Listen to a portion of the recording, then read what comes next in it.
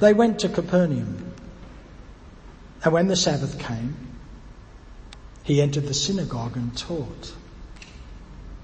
They were astonished at his teaching, for he taught them as one having authority and not as the scribes.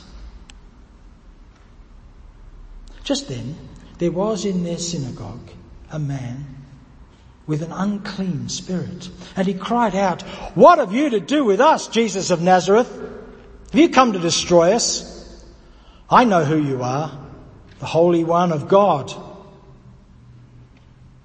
But Jesus rebuked him, saying, "Be silent. Come out of him." And the unclean spirit, convulsing him and crying with a loud voice, came out of him. They were all amazed.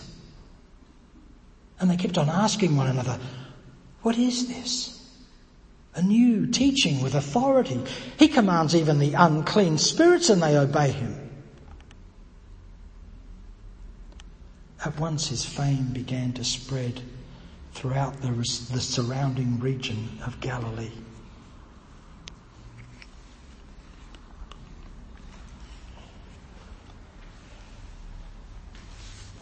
As many of you know, the Uniting Church, along with most of the mainline denominations and lots of other church groups, follow the lectionary, the 3-year cycle of how we read the scriptures. And in each of the 3 years, a gospel is kind of central. One particular gospel is central. And so this year, which began obviously in Advent, that's the beginning of the church year, this year is the year of Mark. So we're dealing a lot with the Gospel of Mark. And so today's sermon is probably a little more lecture-like than we might want. But if we don't get some sort of understanding of what we're dealing with here, we don't know what we're doing. If you read a passage of Shakespeare without anybody cluing you into the fact that it wasn't written last week, you wonder, what's going on? Why does it sound like this? Well, because we know it was written when it was written, and with a good instructor, we get a few little ideas of what was going on in the play, and suddenly it begins to make some sense to us, and we begin to enjoy the language rather than be kind of put off by it. Well, I think the Bible obviously is the same. It's a much older set of documents. The Gospel of Mark particularly is an interesting document because for the early part of the church's life, when the canon was decided in the 2nd and 3rd centuries, Mark's Gospel was seen as sort of only just making it. It's not as good as the other Gospels, Matthew, Luke and John. It's a bit slapdash, as it was understood. It's very short. What's really a problem is that it's written in ordinary, everyday Greek, rather than the important, proper Greek you're supposed to use if you're going to write an important document. And it repeats itself over and over again. So the word immediately is used all the way through the gospel as if it's sort of done by someone who just doesn't really know how to use enough English and so just uses the same word over and over again. In fact, it's used 41 times out of the 58 times it's used in the Gospels and Acts. So the majority of them are, and then, even more disturbing, it's got this ending. So they went out, fled from the tomb, for terror and amazement had seized them, and they said nothing to anyone, for they were afraid. It's such a shocking ending that nobody liked it, so people wrote extra endings. In one of them possibly in the 4th century, one of them maybe in about the 8th century. And you can read them yourself because most Bibles include them. But when you read them, they just don't sound like the rest of the book. They're obviously not. You don't need to be a Bible scholar to know, these are people just trying to tidy this thing up. So Mark has been a difficult book. But in the late 19th century and then into the 20th century, people began to look at it differently and realised that it's actually a tightly woven, cleverly written piece of work. It uses all kinds of literary and rhetorical tricks, if you like, in the best sense of the word, that uses them to hook people in. A number of scholars think that maybe the gospel that we've got written down was originally performed village to village by an actor, not unlike Shakespeare was for a while. It's got that kind of raciness about it. And it has all kinds of tricks in it. One of them is obvious in our text here. It's called the Markian sandwich. It's a beautiful name for it, especially if you're hungry. See, this is the text that we've just read. What happens is there's some narrative, then there's a story, an event, then more narrative. And the event in the middle, the story, the meat of the sandwich, if you like, proves or underlines or amplifies the statements being made. So Mark introduces Jesus as one who speaks with authority, teaches with authority. How do we know that? Well, we know it because of the story in the middle. He has power over the spirit world. And then it goes on to the narrative again. And this comes all the way through Mark's Gospel. There's lots of these sorts of tricks. The other one, there's lots of them. The other one is what I tend to, there's lots of language for this, but the best way I understand it is the reflection model within Mark. And it's the idea that there's a central element in Mark's Gospel. And if you read this week's the Clayton article, I mentioned the verse. It's the verse where Jesus asked Peter, having asked the disciples who people are saying that he is, he says to Peter, "Who do you say that I am?" And most scholars recognize that as a middle point. There's lots of other middle points you can find too, but that is one middle point. And so you can get a pattern that reflects backwards and forwards through the gospel. And this is why I use the Kandinsky painting, because it's kind of like concentric circles moving out. And at each point on a circle, it reflects back to the other side of the circle, just like you looking in the mirror reflects back. And when you look in the mirror and you realize how pretty gorgeous you look, it helps you, right? Depends how early in the morning you do it, but, you look in the mirror and you get you can inform yourself in a way that you can't do when you're not looking. And this is what this does. Here's a model. There's heaps of these. The whole gospel begins with John the Baptist in wild clothing announcing Jesus. And it ends with a young man in fine white linen announcing the resurrected Jesus. Wow, what a cool pattern. There's the baptism of Jesus, which is a symbolic death and resurrection. And then there's the actual death and resurrection of Jesus. They reflect each other. And if you read one, you can learn something about the other. He casts out a demon out of a man in a synagogue. Just the passage we've just read. And he casts the money changers out of the temple. Another reflection, if you think about the two things. And then one of the central questions of who do you say that I am? It's a really interesting document. It's much more tightly woven, much more intricate, much cleverer than we used to think it was. Let's have a go at the text that we've got to have a look at some of these possibilities. Jesus is the one with authority in the first half. The reflection, what's authority in the second half? Well, it's Pilate, isn't it? And the Jewish leaders. Jesus is the one with authority in the first half. At the end of the gospel, the authority is Pilate. That's where all the power is. The demon in the first half asks, "Have you come to destroy us?" In the second half, who gets destroyed? Jesus and the disciples. "I know who you are, the Holy One of God." In the second half, Pilate has no idea who Jesus is. And he asks him, "Are you the King of the Jews?" And Jesus answers a very ambivalent way by saying, "So you say," or "you say," or "you say so." It's different. We don't really know what it means. And then back to the first half, Jesus rebukes the demon, the spirit, saying, "Come out of him. Be silent. Be silent. Come out of him." Who's silent at the end of the gospel? Jesus, isn't it? Jesus, before Pilate, doesn't speak anymore after the word he said, "You say so." Pilate speaks to him again and he doesn't answer. and the unclean spirit convulsing him and crying out with a loud voice came out of him.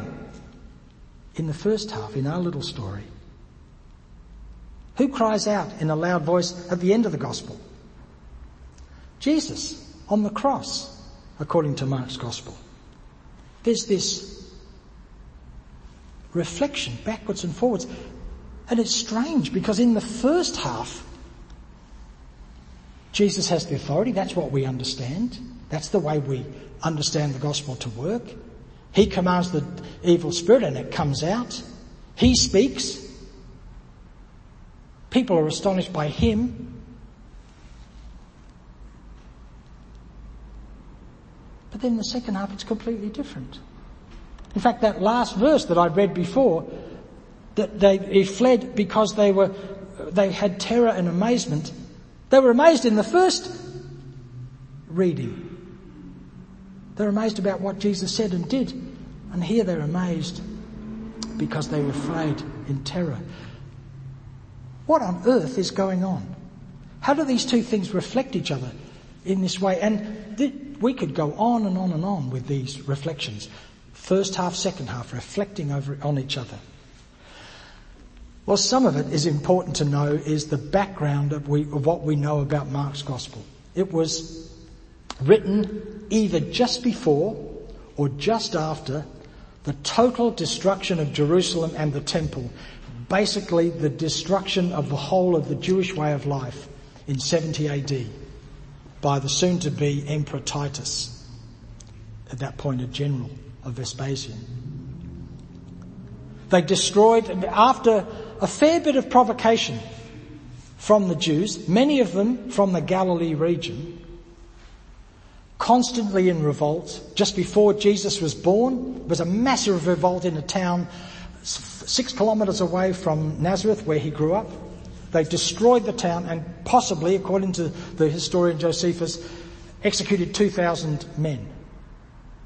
Destroyed the town. In fact, the town was being rebuilt during the time that Jesus was alive, and it's very likely that Jesus would have had to work there in order to get work as a carpenter or stonemason, depending. We think a carpenter, but the translation isn't that clear. He may well have been a stonemason, and he most likely would have had to take the daily commute to Sepphoris, this growing town, which was becoming what Antipas, the Herod king, called the jewel of Galilee.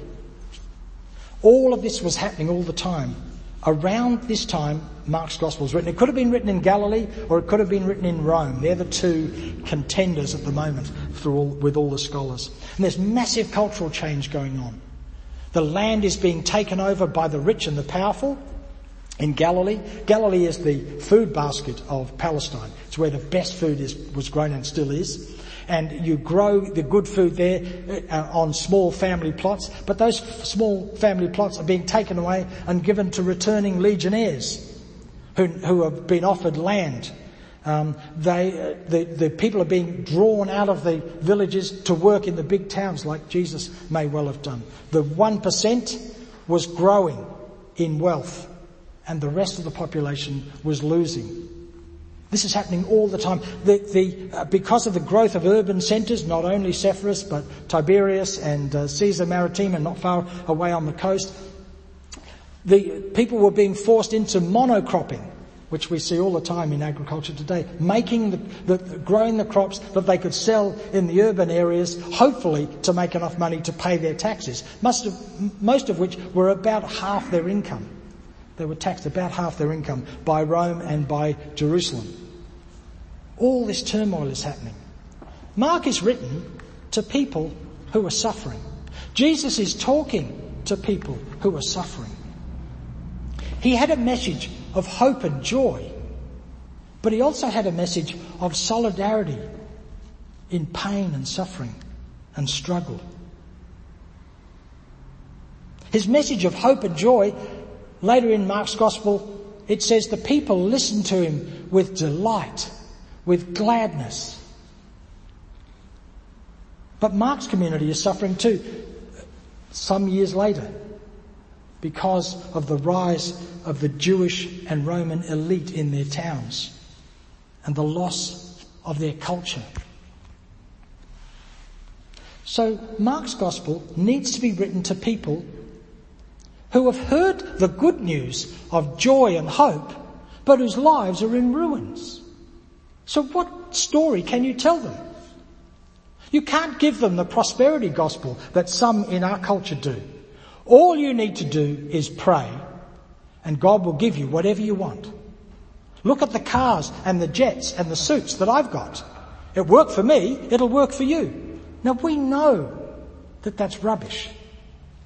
But there's enough in the Bible that if you just cut out other bits, you could make us, and these preachers do, make a story that says this is what God wants. And if you don't get it, you're not praying hard enough, or you're not living right. So Mark has to write a gospel that tells the truth of what life is like for the people around him, but also for Jesus. Because this is what happened to Jesus. He suffered. He got done down unjustly, unfairly. He wasn't listened to by the people who were in power and in charge. The whole thing was broken down. So what do we do with it? Well, first of all, having all that background will help us think through Mark for the rest of the year as we get it, not every week, but most weeks. And we're not so sure, of course, about a tiered universe, which is the universe that Jesus and his contemporaries lived in. That is that we're on one level and then there's the spirit level that actually really controls things. We're not as keen on that as a worldview. But we do know that we live disjointed and sometimes disappointing lives. That there are sort of forces within us that seem to drive us for the strangest reasons. That we seem to wake up at 2:00 in the morning worried about all kinds of things that in the middle of the day we wouldn't be so concerned about. There are subterranean moves in our bodies and in our minds that are not easy for us to deal with. I used to think that all you needed to do to be a good Christian was do the right thing. Don't drink, don't swear, don't go to the movies. Well, I think that one had passed by the time I was born, but much of those sort of things, and then everything would be fine. But inside, it didn't seem to affect me, and it took me a long time to realise that had nothing to do with being a Christian. That being Christian was to have a deep and inner experience of the divine or of God. And then how you live comes out of that. It's a completely other way around. Even when things aren't good. Even when we suffer. Because an experience of God is not going to be an experience of life full of victory and joy and Learjets and fancy suits. Might be for a while, but even for those people, there's going to come the day when it's all done. And they have to face, like each of us, the end of our life in suffering. And we do that in companionship with everyone else, but at the same time by ourselves. And maybe the Gospel of Mark is the gospel we can carry with us in the dark days and in those last moments.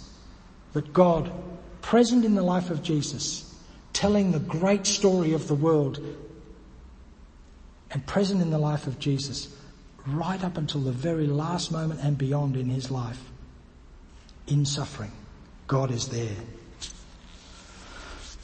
All right, they've gone way too long and there's so much more, but I thought it might be a good idea just to do some of that background stuff to help us deal with what is, remember, a very strange document written a long time ago, not to us, because no one envisaged here we would be all these years later trying to gain sustenance from it.